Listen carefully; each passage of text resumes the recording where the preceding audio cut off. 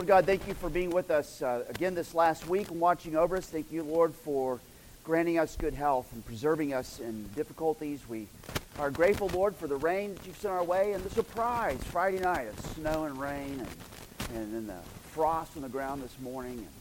Lord, thank you for those things. We thank you for the promise of rain coming. We pray that you continue to provide all the things that we need. We ask you to be with us as we jump into Psalm 15, that, Lord, that you would give us perspective and perception, that your Spirit would aid us as he testifies of the truth, and that our hearts would be prepared. In Jesus' name, amen. All right, well, we are moving to Psalm 15. So you can grab a Bible app, grab a friend who's got a Bible.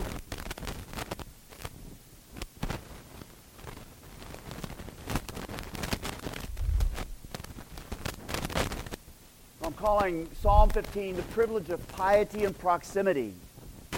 You like that? All 3 P's. 3 P's. The privilege of piety and proximity. All right. So let me read Psalm 15, a psalm of David. O Yahweh, who shall sojourn in your tent? Who shall dwell on your holy hill?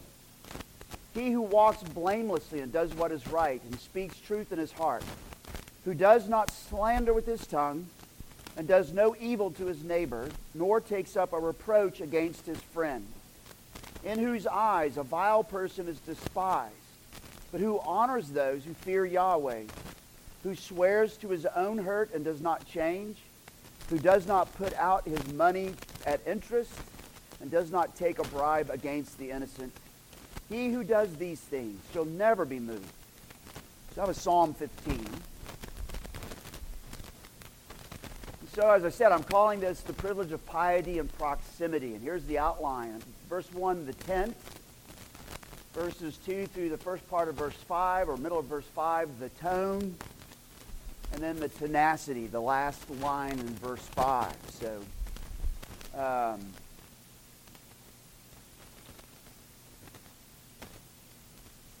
okay, there we go. But first, I'm going to make an assertion, and I hope to prove this as we go through it, and then I'll say this again as we get to the end. Based on Psalm 15 and based on John 4, 19 through 24. So we're going to read John 4, 19 through 24 in just a second. Worship is not an entitlement. It's not a take it or leave it compensation or comeuppance. It is a divinely bestowed honor and privilege. Worship is a divinely bestowed honor and privilege. So let's look very quickly at John 4.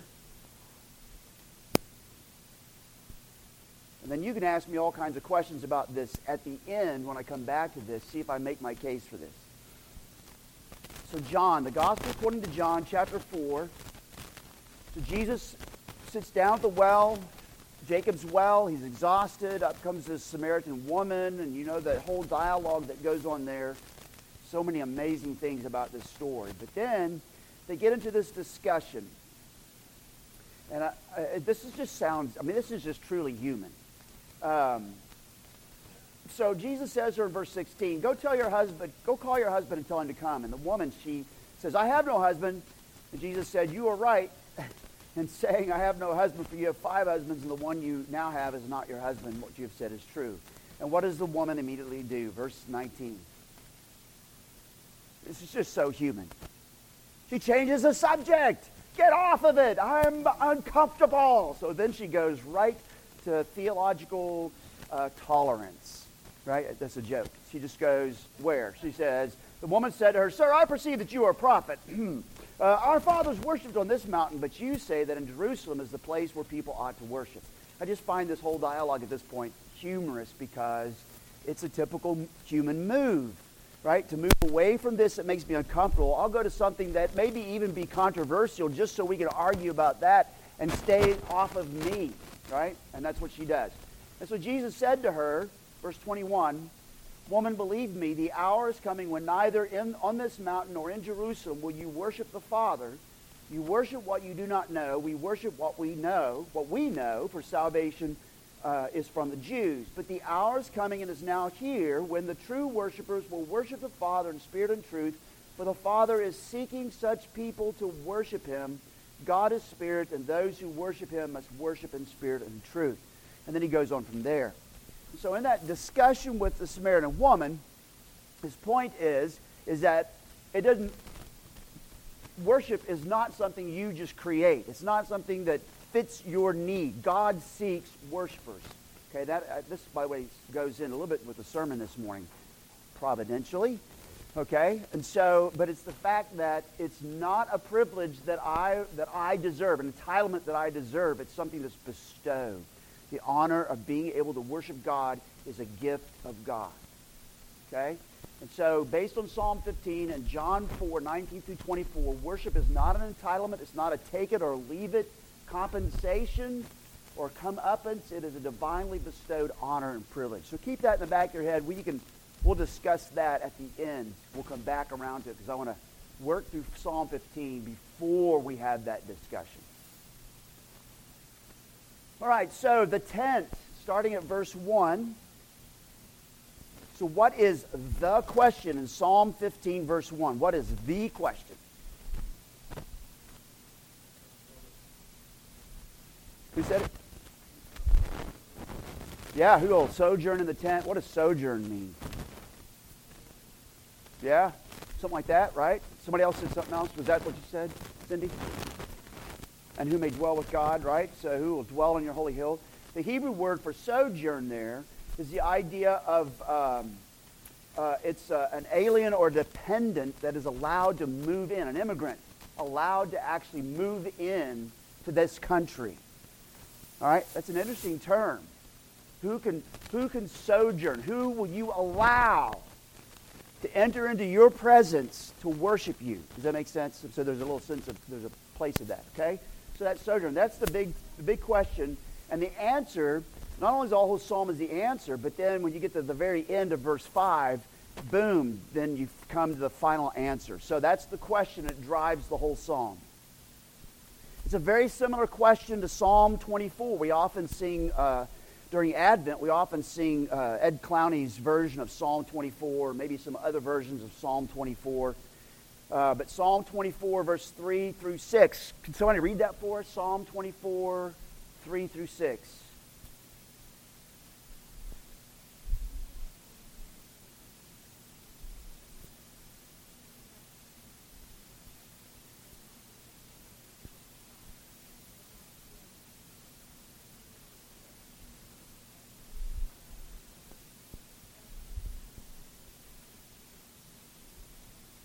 Okay, so notice that Psalm 15:1 is asking the same question as Psalm 24, verses 3 through 6. So how does the question then fit the ending of Psalm 14? How does the question actually fit into the ending of Psalm 14? How does Psalm 14 end?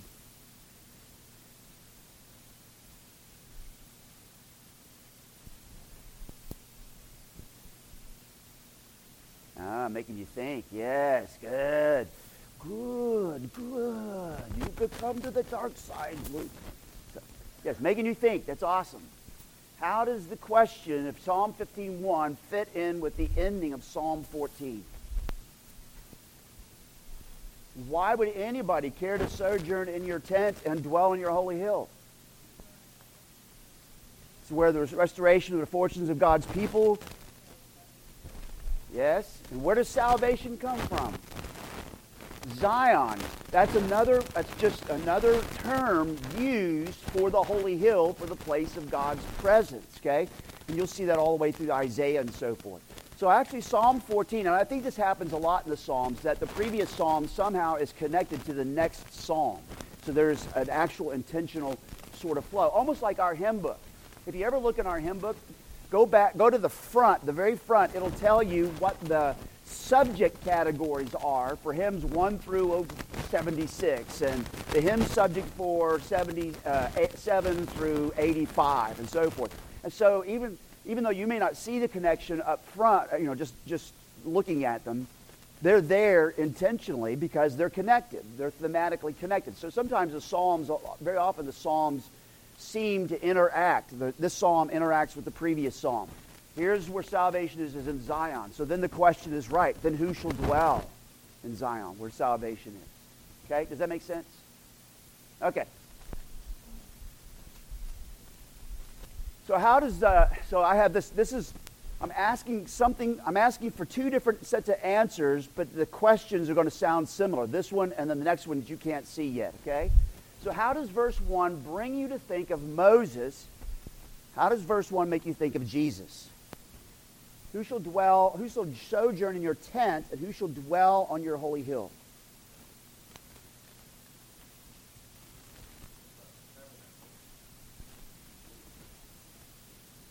Yeah? Yes? Okay. And when did Moses receive the instructions for building the tabernacle? Where was he? On Mount Sinai, up on a mountain. And what was he told when he was shown the pattern of the tabernacle? What was he told? Build it just like you see the pattern. Right? And so there's a connection with mountains and temple and God's presence. So that should make you think of Moses pretty quickly. And then how does verse 1 bring you to think maybe of Jesus? Who shall sojourn in the house of the Lord, in the tent and in the house of the Lord?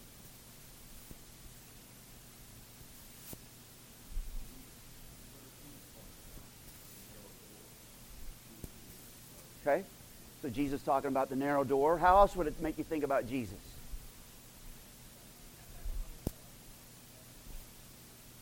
Golgotha, yeah, very good. That could be very well. Okay. How about, where do you find Jesus as a preteen? In the temple. And what does he say? Should not be around my Father's house and his business, right? I mean, sorry, that's Mike Philibert paraphrases there. So. But you see the connection? So you got Moses and Jesus. I mean, the connection's there. Okay, very good. So I'm going to ask the question sort of again, almost the same way, but I have a different perspective. Going from verse 1 and perusing your way through verses 2 through 5, just glancing through, how does Psalm 15 cause you to recall Moses, and how does Psalm 15 cause you to recall Jesus? So who can sojourn in the house of the Lord? Who can dwell in his tent? And then there's a list, a virtue list, if you want to call it that. He who does this, and this, whoever does these things will never be moved. How does that make you think of Moses?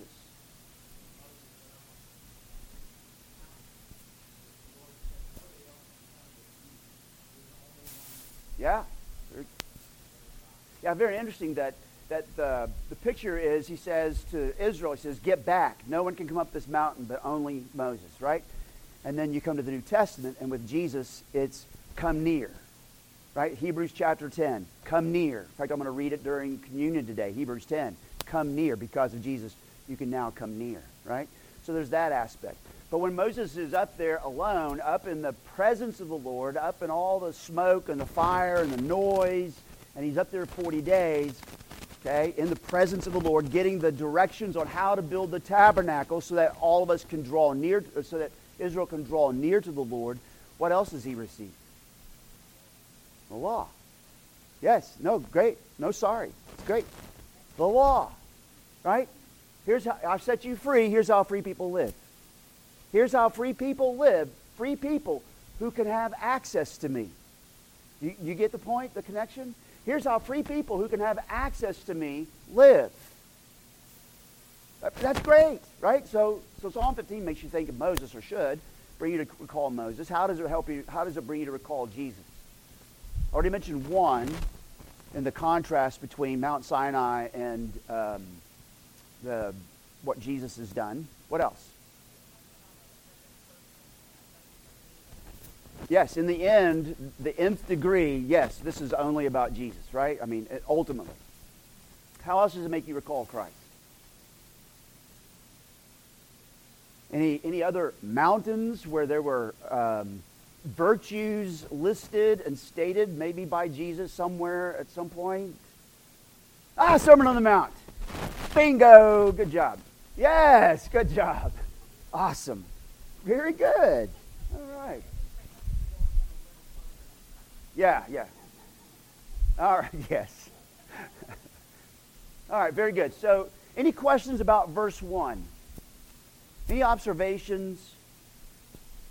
So notice again, it's a Psalm of David. So here's the Messiah of Israel, the King of Israel, writing this, and it's a Psalm of David. It's in the corporate hymn book. This is what God's people sang. He gave this not just for his own sake. He's not pushing his own, promoting himself. It's not his own PR. This is for God's people, right? For them to in worship, right? So you see that a Psalm of David. O Lord, who shall sojourn in your tent? Who shall dwell on your holy hill? Any questions or observations about verse 1 before we move on? All right, so starting in verse 2 to the second line of verse 5. That's what B means. So usually you break a verse down by like 5A, 5B, 5C. All right, that means there's like 3 lines there. So I'm talking about to the end of the second line of verse 5. So verse 2 to the end of the second line of verse 5 is the tone. And we're going to walk our way through these because they seem to be grouped together intentionally. So notice the tone of character in verse 2. Somebody read for us again verse 2.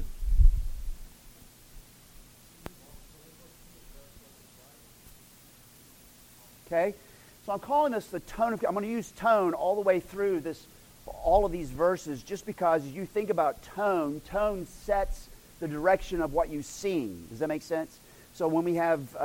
where's David? David's in here somewhere. I know he is. No, he's not. Okay. So if... there he is. There's David. So when David starts playing, there's a tone in the music. You can tease this out better than me. But there's a tone that actually... a musical tone that actually sets the direction. So if he decides to take Amazing Grace and put it in a minor key, Amazing Grace, how sweet, right? Everybody's like, boo-hoo, right? The tone sets the direction. Does that make sense? So I'm calling all of these tones, but this first one is a tone of character. All right? So there are 3 traits of this tone of character, and they are what? What are the 3 traits? They're listed there in verse 2. Walks blamelessly, does what is right, speaks truth in his heart. Okay? Now, to be blameless does not mean sinless, by the way. Okay? Sometimes we think it does, but Paul in Philippians 3 talked about himself as a Pharisee and said he was blameless regarding the law. Now, either he's an egoist and doesn't see where he fell short, or what he's referring to is that even when he sinned, he did exactly what the law said in reference to sacrifice. He fulfilled the law. That's really what blameless is more about, okay? Fulfilling the law. Not necessarily being sinless, okay?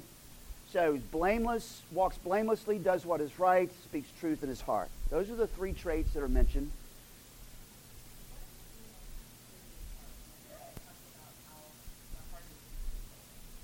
Great question. Can you hold on to that for a minute? Please do. Yes. So what is the extent? Look at those 3 traits and where they're at. What is the extent of this tone of character?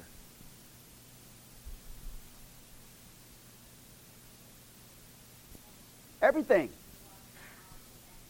Yeah. He talks the talk and he walks the walk, as we used to say in the 70s. Right? All right, so very good. I mean, that's the extent. Okay? Is there anything in Psalm 15, verse 2? Okay. Is anything in Psalm 15, verse 2 that stands in sharp contrast to the fool in Psalm 14? Okay, but there's something specific too. Where does the fool say there is no God? Where does he say that? In his heart. Okay, what is the one who is dwelling in the tabernacle, in the temple, where is he speaking? Truth in his heart. Do you see the contrast? That's what's going on there, Berta. Okay? Got it? So there's another connection, by the way, with Psalm 14 and Psalm 15. But notice he speaks in his heart. He may not go walking around in the sense of bragging about truth, but it's already a heart issue. Truth is what he's aiming for, Do you know anybody who actually said something about it's not what's outside of you that defiles you, but it's what's in your heart? That, that's where all adultery comes from, blasphemy, slander, sexual morality comes from. Anybody remember who that might be said that? Jesus. Yes, right? Very good. And so it's very important that it talks about speaking truth in his heart, and then you contrast that with the fool who says there is no God. He says that in his heart. Okay? So this is truly a tone of character. So how do you know that this tone of character is a lifestyle and life habit? It's right there in verse 2.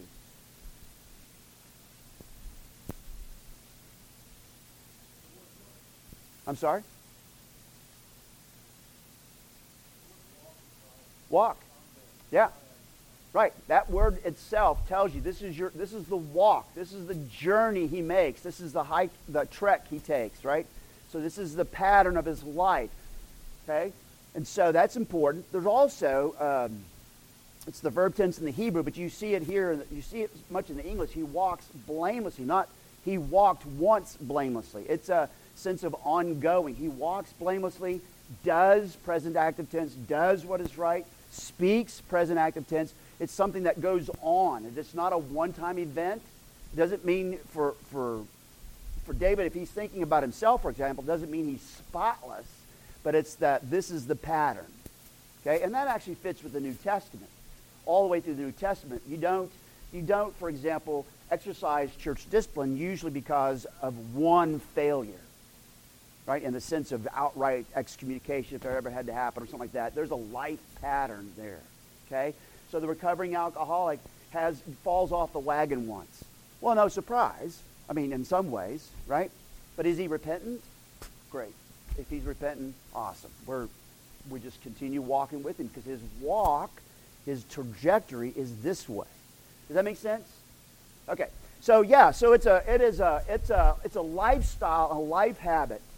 Walks blamelessly, does what is right, speaks truth in his heart. Okay?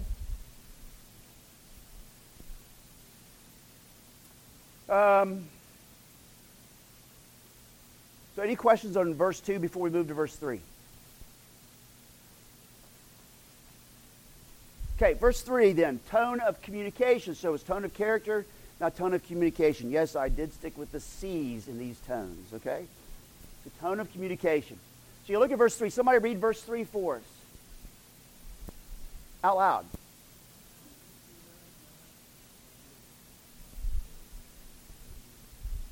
Okay, so tone of communication. There seems to be a connection between the first part of that verse and the second.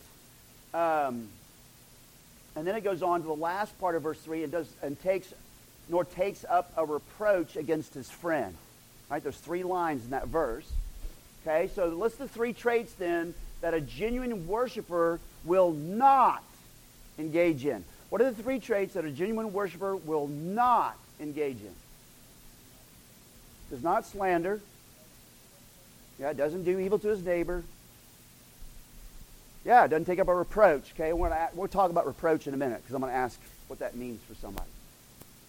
All right, so in the Hebrew, all 3 of these traits actually begin with the word no. So it goes like this. It says, answer the question who, it says, no slander on it with his tongue. No evil to his neighbor. No reproach does he give to his friend. So it's just emphatic. Like, no. This is just for, they know better than that. So they're not going to go down that road, generally speaking. So all 3 begin with a no, which makes this an emphatic verse, actually. So what does reproach mean? Takes up no reproach. Does not take up a reproach against his friend. What is a reproach? Sometimes we use words and we don't always know what they mean. What is reproach? What is it to reproach someone?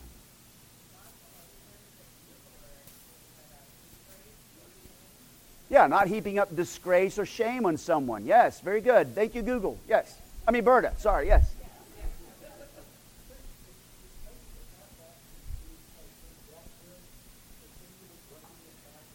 Oh, that could be, yeah. Yeah, that could be. And that goes along with the slander part as well, which then if you have speech at the beginning of the verse and speech at the end of the verse, that changes the way you hear the middle of the verse. Does no evil to his neighbor. The evil specifically is communicative evil. Okay? Does not destroy your neighbor with your tongue, for example. Okay? All right. So in 1 Samuel, I'm going to talk more about reproach. In 1 Samuel 17, David and Goliath. That Hebrew word there for reproach is used 6 times. It's exactly what Goliath did. Okay? It says it 6 times that Goliath, it says in the ESV, defied the God of Israel and Israel's God. But it's the Hebrew word for reproach. Heaped reproach upon Israel and Israel's God. Okay? And so Ralph Davis puts it this way in his little commentary. Quote, the derision Goliath heaped upon Israel and Israel's God. That's what the reproach is. So here in the psalm, it means that one does not mock or ridicule others because of their conditions or circumstances. Okay? That puts it, I think, pretty simple. Does not heap reproach on others. Okay? So, based on Psalm 15, verse 3, how do you know that speech and sociability are actually closely tied together? Just from what you see in verse 3, and maybe pulling up from verse 2. How do you know that speech and sociability, I was working hard at S's there. How do you know that speech and sociability, communication and civility go together actually?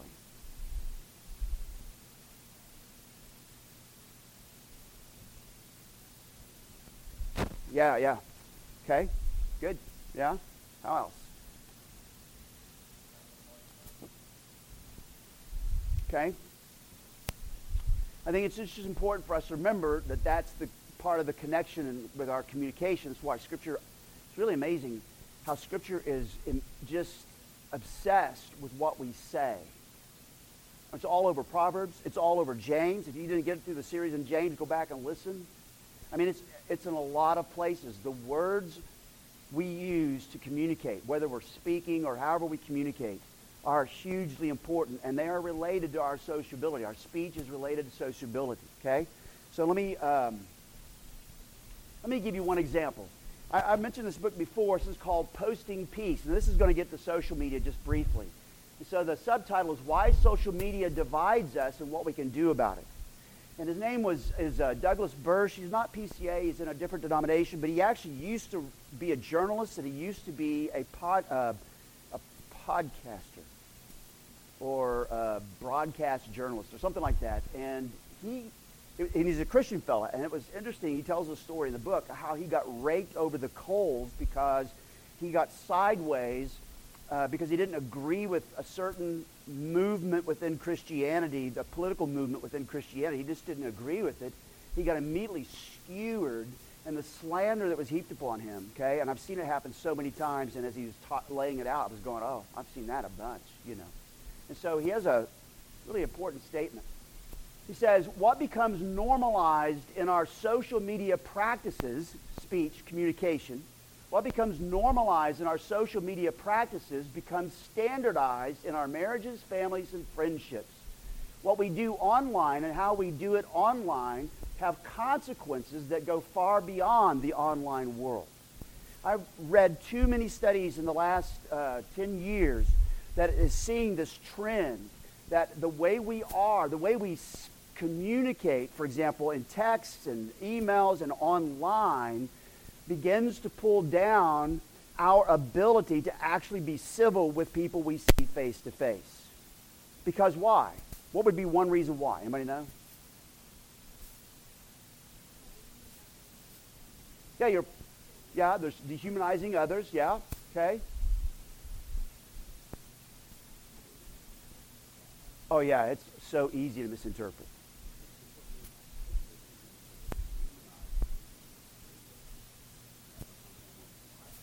Yes, this is practice. What you do in your communication is practice. You're training yourself. Lou says this all the time. You do what you practice in a crisis event, right? So you're practicing, and so it's no surprise then that as you practice maybe very hostile practices online, that then it begins to impact how you actually live out in your normal reaction to things. Yes?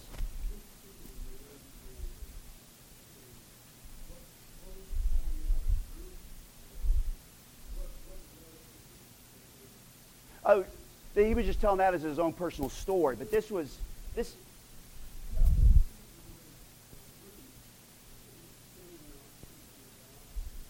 Oh, I don't remember him pointing out a group.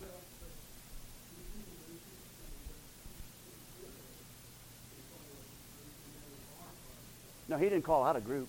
He just chose not to agree with where some people wanted him to agree.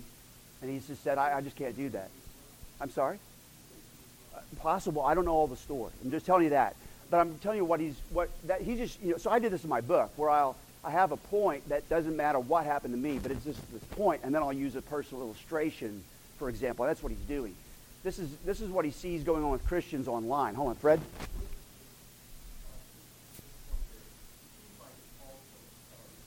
Yeah.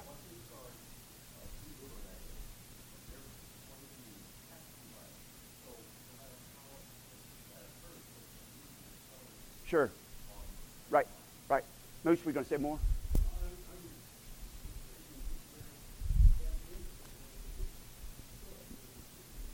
No, it's just an illustration. Yeah. No, the book is because of what he's seeing, which is why I did that class. Yeah. Which is why, like, for example, I did that class a year and a half ago on how we vet the media, and I brought in social media. It's not because of experiences that have happened to me. It's because of what I'm seeing that it concerns me, and his book is the same way. It follows down that same path. Could be. But I'm just saying there's too many studies, not just from this book. I mean, there are too many voices saying this is what we're seeing. Right? We're seeing this more and more and more. So Derek says to me the other day, brilliant Derek. He had no idea I'm writing this book because he doesn't pay attention to anything. But anyways, so he says to me one day, he says, Dad, it's really the weirdest thing when you get people behind a windshield where they no longer have to engage with somebody face to face, they can become demons. I mean, I saw this guy, this is the nicest guy from school, and then all of a sudden he gets in a car and he starts cutting people off, cussing people out.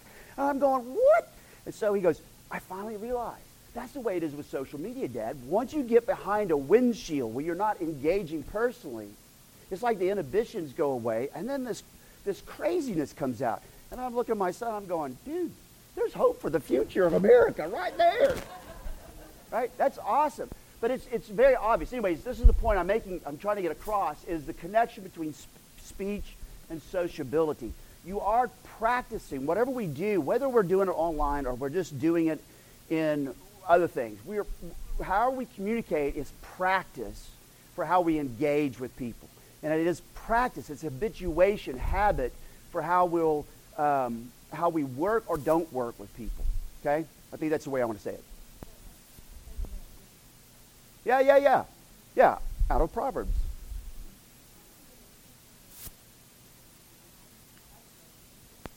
Yeah.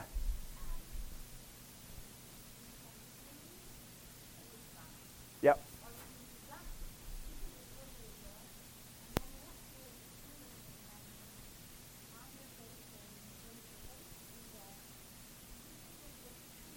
Yep. Yep.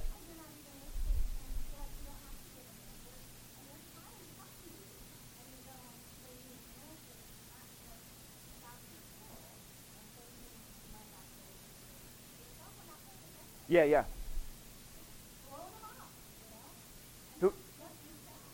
Who are you?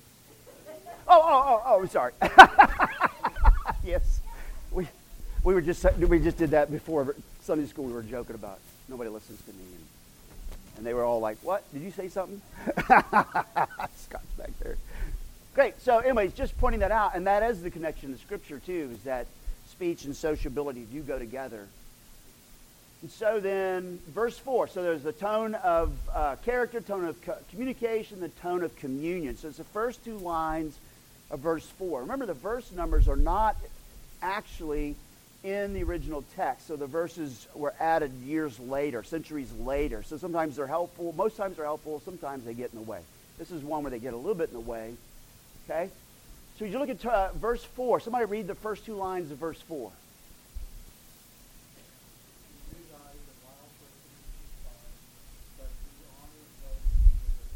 Okay?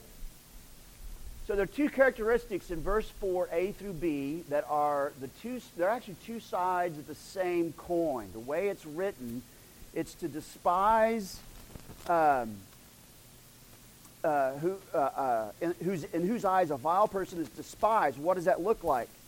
But he honors those who fear the Lord. One part of the despising those who are vile is not sitting around snooty, but it's the idea of actually honoring those who fear the Lord. Okay? So that's the two sides of the same coin. So in the Hebrew, the first line is, the despicable are in his eyes despised. It's pretty cute. I like it. The despicable are in his eyes despised. Okay? But the one who fears Yahweh, he honors. That's also how it shows up in Hebrew. So, you think about that verse, do you hear some honoring of God? Wait, before we get there. Wait. I don't know before we get there. So, what does it look like to despise the vile person and honor those who fear the Lord? What does that look like? It doesn't say it here. He assumes you understand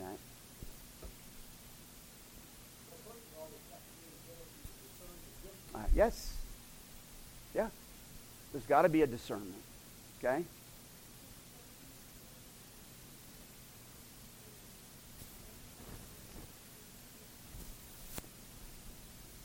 Yeah, far more along the hating what God hates and loving what God loves.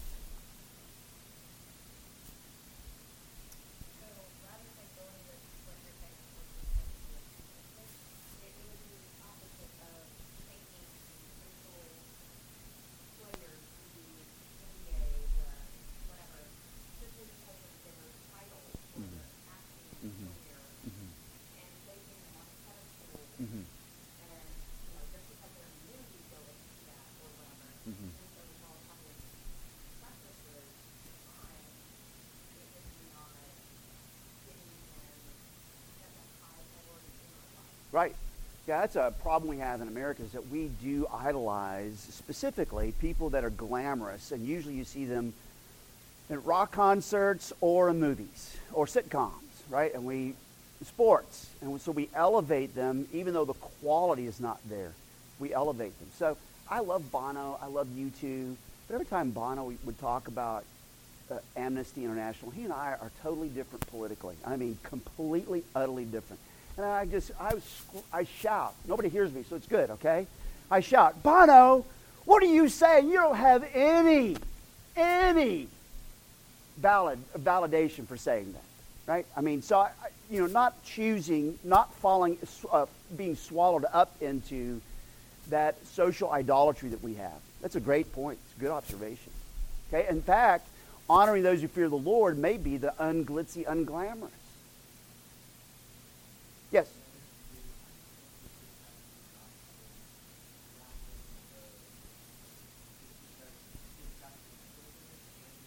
Mm-hmm.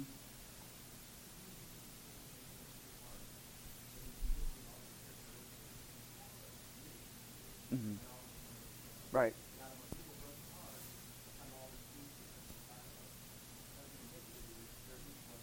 Yeah, right.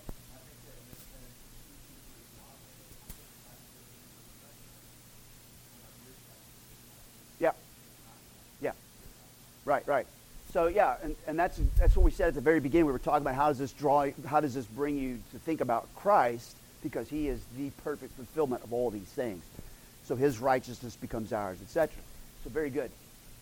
So where do you hear some honoring of the God-fearing at communion at Heritage Presbyterian Church?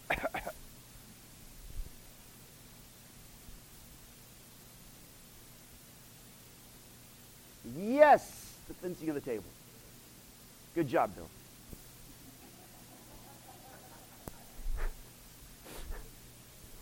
Oh, yeah, right. Okay, all right. Stop it.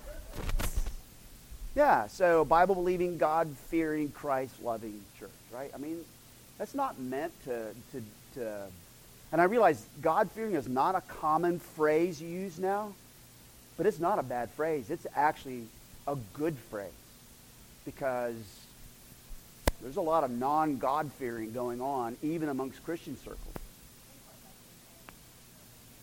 Yeah. Yeah, a person of faith, everybody believes something. Yeah. Yeah, yeah. Good. So this is Derek Kidner, his little commentary, Old Testament, I don't remember what it's called. But anyways, it's the little Tyndale Old Testament commentary series, which is always a good series to have, by the way, and it's not too expensive. So if you need ever want a Bible commentary series, that's a good one to go to. But Derek Kidner puts it this way, and I like the way he says this. It kind of goes a little bit with what Randy was talking about. What looks at first sight pharisaical in verse 4a is in fact no more than loyalty. Okay? So the vile person is despised in his eyes. It's no more than loyalty. This man is not comparing himself with others. I think that's crucial to see. This man is not comparing himself with others, but he's giving his vote, declaring what he admires and where he stands. Right? The vile person is despised in his eyes, but he honors the God-fearing. So he's showing what it is he really admires and where he stands. I think that's a good way to put it. Instead of comparing becomes, well, it can become very legalistic and pharisaical, okay?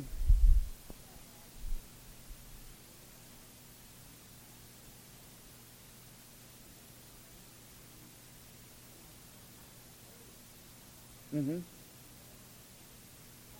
Mm-hmm. Yeah, yeah, yeah, yeah, yep, yep, yep. That's good.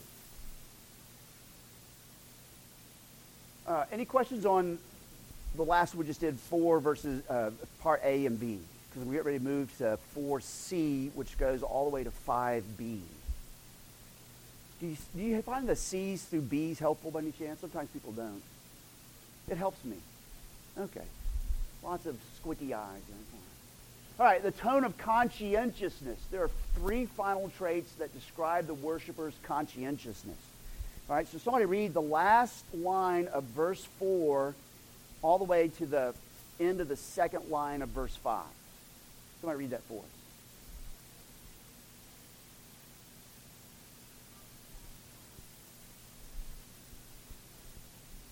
Okay, very good.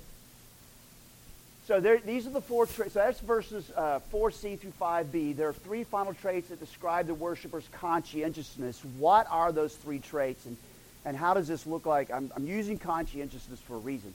How does it look like he's being conscientious? But what are the 3 traits?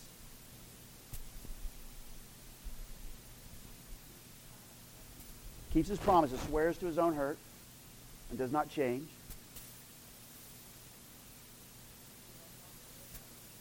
Okay? Yeah. So the first part of verse 5 does not lend out money at interest. It's almost always in the Old Testament. When you go back and look at usury, that was the old term for it. Loaning out money to interest is almost always referring to when you have a poor brother. When you have a poor brother in the community, you don't loan him money so you can bilk him for more, the interest.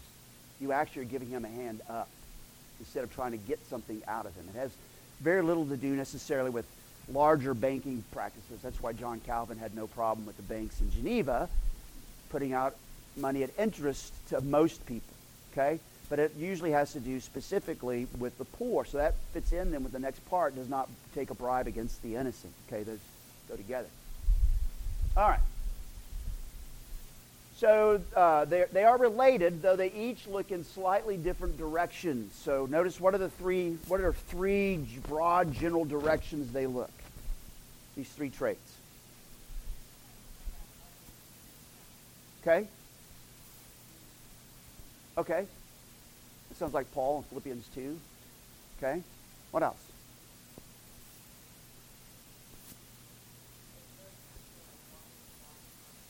Yeah. Yeah. So it covers everything from business, we'll just put it in business lingo a little bit. So it covers everything from business contracts to the way you deal with your accounting and your finances to the way you deal with EEOC complaints. I mean, if you want to put it in business terms, right? Kind of fits into that. It's like these 3 different areas, but they're all about conscientiousness. Okay? Does that make sense? Okay. So what are the 3 directions? Oh, we already talked about that. And what are the actions? So we've talked about the 3 directions. Let's walk through the verses very quickly again here. He swears to his own hurt and does not change. Can you give me an illustration? Somebody give me an illustration of somebody who actually made a promise and then something happened and most people would have backed out, but he was like, no, I made this promise, I'm going to follow through. Oh, there you go. Our Lord Jesus, yeah. I remember my mother-in-law used to be a manager for an apartment complex downtown Oklahoma City somewhere. And I remember after the water boiler exploded or whatever it was, and there was this huge damage that was done to the apartment complex. This guy walks in. He was a Jehovah's Witness. He came in. He gave her an estimate, said, this is what I'm going to charge you to do this fixing. He got in there, and he was fixing it, but it took longer than he expected and a couple other things. But he said to her, he said, Miss Terry, he said, I told you this is what I'm going to do. This is what I'm going to do. And did he benefit from it? Not in the sense of financially. He actually took a loss, but he stuck to his word. I always remember that. I always think, when I read that line, I always think of that guy. You know, God bless that Jehovah's Witness specifically for doing that. Is that very pointed? Okay. All right, good. Yeah, so that concept. Anything else on the others? Does not put out money, usury, does not take a bribe against the innocent. By the way, in the Bible, usually the bribery is not so that you can get your electricity turned on. It's bribery against the innocent. It's bribery to pervert justice. It's almost always how bribery is referred to in the Old Testament. So we were stationed in Turkey. The only way you could get your electricity turned on if you lived off base, you had to grease the guy's palm. And then 6 weeks earlier than he had expected, oh, you know what? We can turn your electricity on today. Wonderful.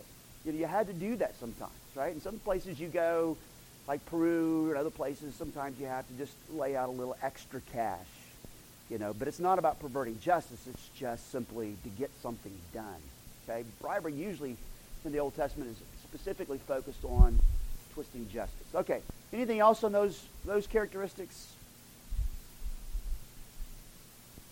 Let's talk about the tenacity then. So it's the last part of verse 5. Somebody read the last part of verse 5. Okay?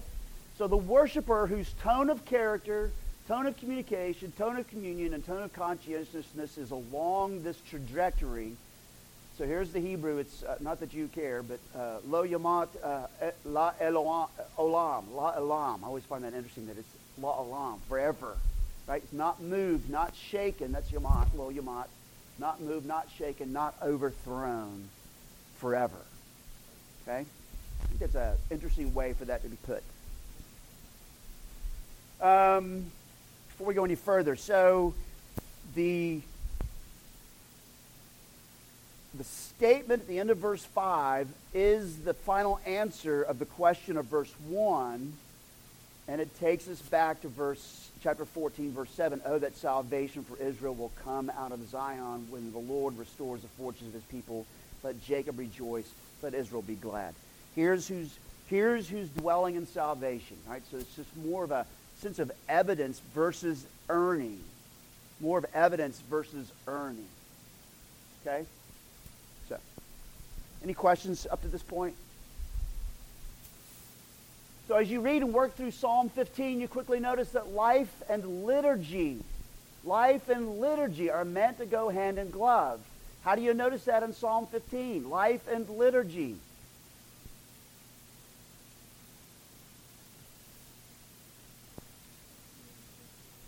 Yes. Right. So there's the liturgical aspect. Who can dwell in God's presence, which implies worship, and then the lifestyle. Life and liturgy go hand in glove. Okay?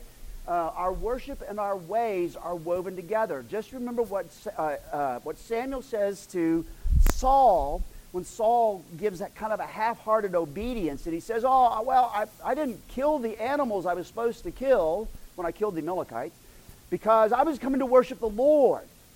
And what does Samuel say? Does the Lord have as great delight in burnt offerings and sacrifices as in obeying the voice of the Lord? Behold, to obey is better than sacrifice, and to heed than the fat of rams. For rebellion is as a sin of witchcraft, and stubbornness is as iniquity and idolatry. So life and liturgy go together. In fact, just go read Isaiah 1. Isaiah 1, we won't go there, but Isaiah 1, where he's very clear. Your life is not going along with your liturgy. And so your liturgy is meaningless. Okay, life and liturgy go together. I just want to emphasize that as you look at Psalm 15, you can't miss that. And so it's healthy to feel the convicting nature of this psalm. As you read it, it is healthy to feel the convicting nature.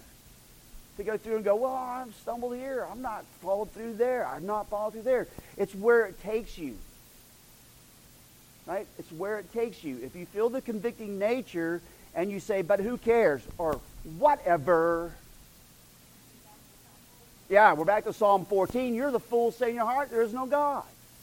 But if the convicting nature brings you to go to the one who actually fulfilled Psalm 15, score, right? So the convicting nature, there's a convicting nature of this psalm, and it's okay to feel that convicting nature. It's not bad. And yet, as I already just mentioned to you, I already gave it away, who does it clearly describe and forecast? We've already talked about him very often there, right? And so, and I'll read this during communion today, but Hebrews 10, verses 19 through 25, he has come and opened the new and living way, so come near. That's what the writer says. He has opened the new living way, come near. Okay? So yes, who can dwell in the house of the Lord? These are the trends, these are the traits, the characteristics of God's people dwelling in the presence of the Lord. Here are the traits of the life that goes along with the liturgy. Okay? To put it simple. Yes?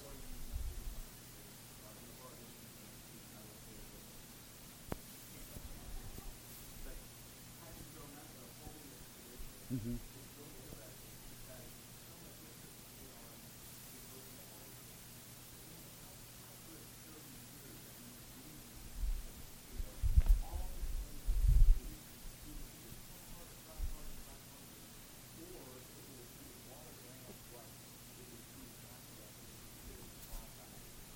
Yeah, yeah.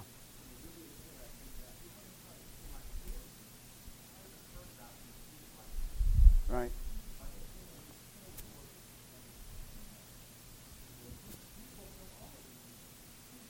Yeah. And we will fully fulfill all of these when Christ returns. And we're already moving in that direction. That's the sanctification. We're already moving that direction by the grace and help of God.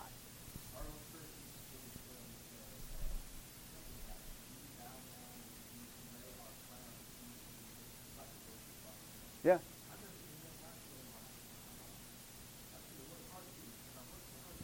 Yeah, right. Yes. Yeah. Yes. Amen. Preach it, brother. Please. Okay. All right. Are you ready? Try harder, Randy. Oh, go ahead.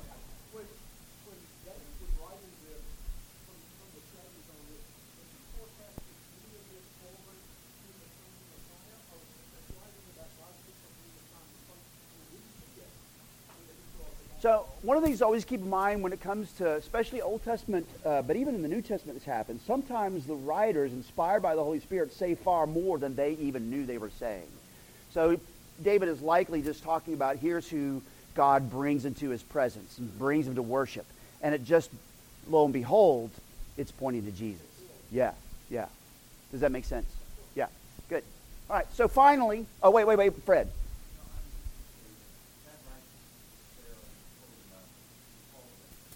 Yeah. Yep.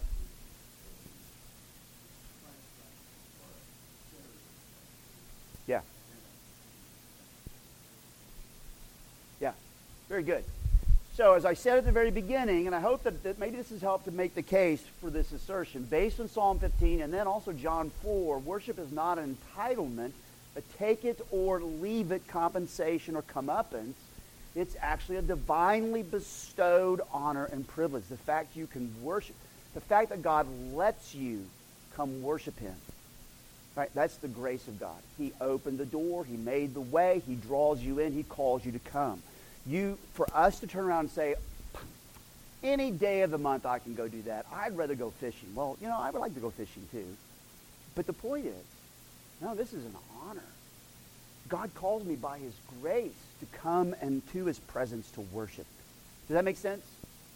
Okay. And this, by the way, this all kind of bleeds into the sermon too a little bit. So you get a little extra because you were here for Sunday school. All right, any other questions or anything on Psalm 15?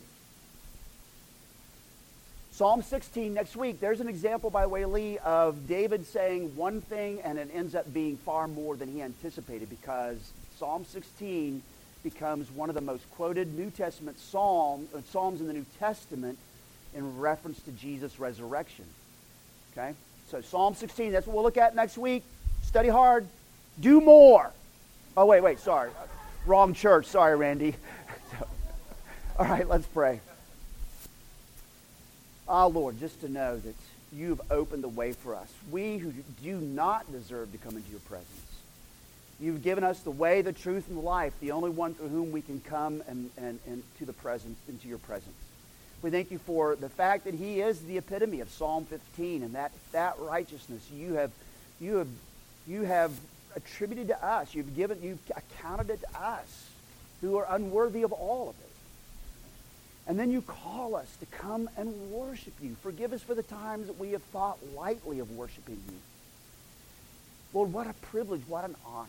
So we pray as we get ready to enter worship, that you would rouse our hearts and stir us up, that we would come in and that we would adore you who are worthy of adoration.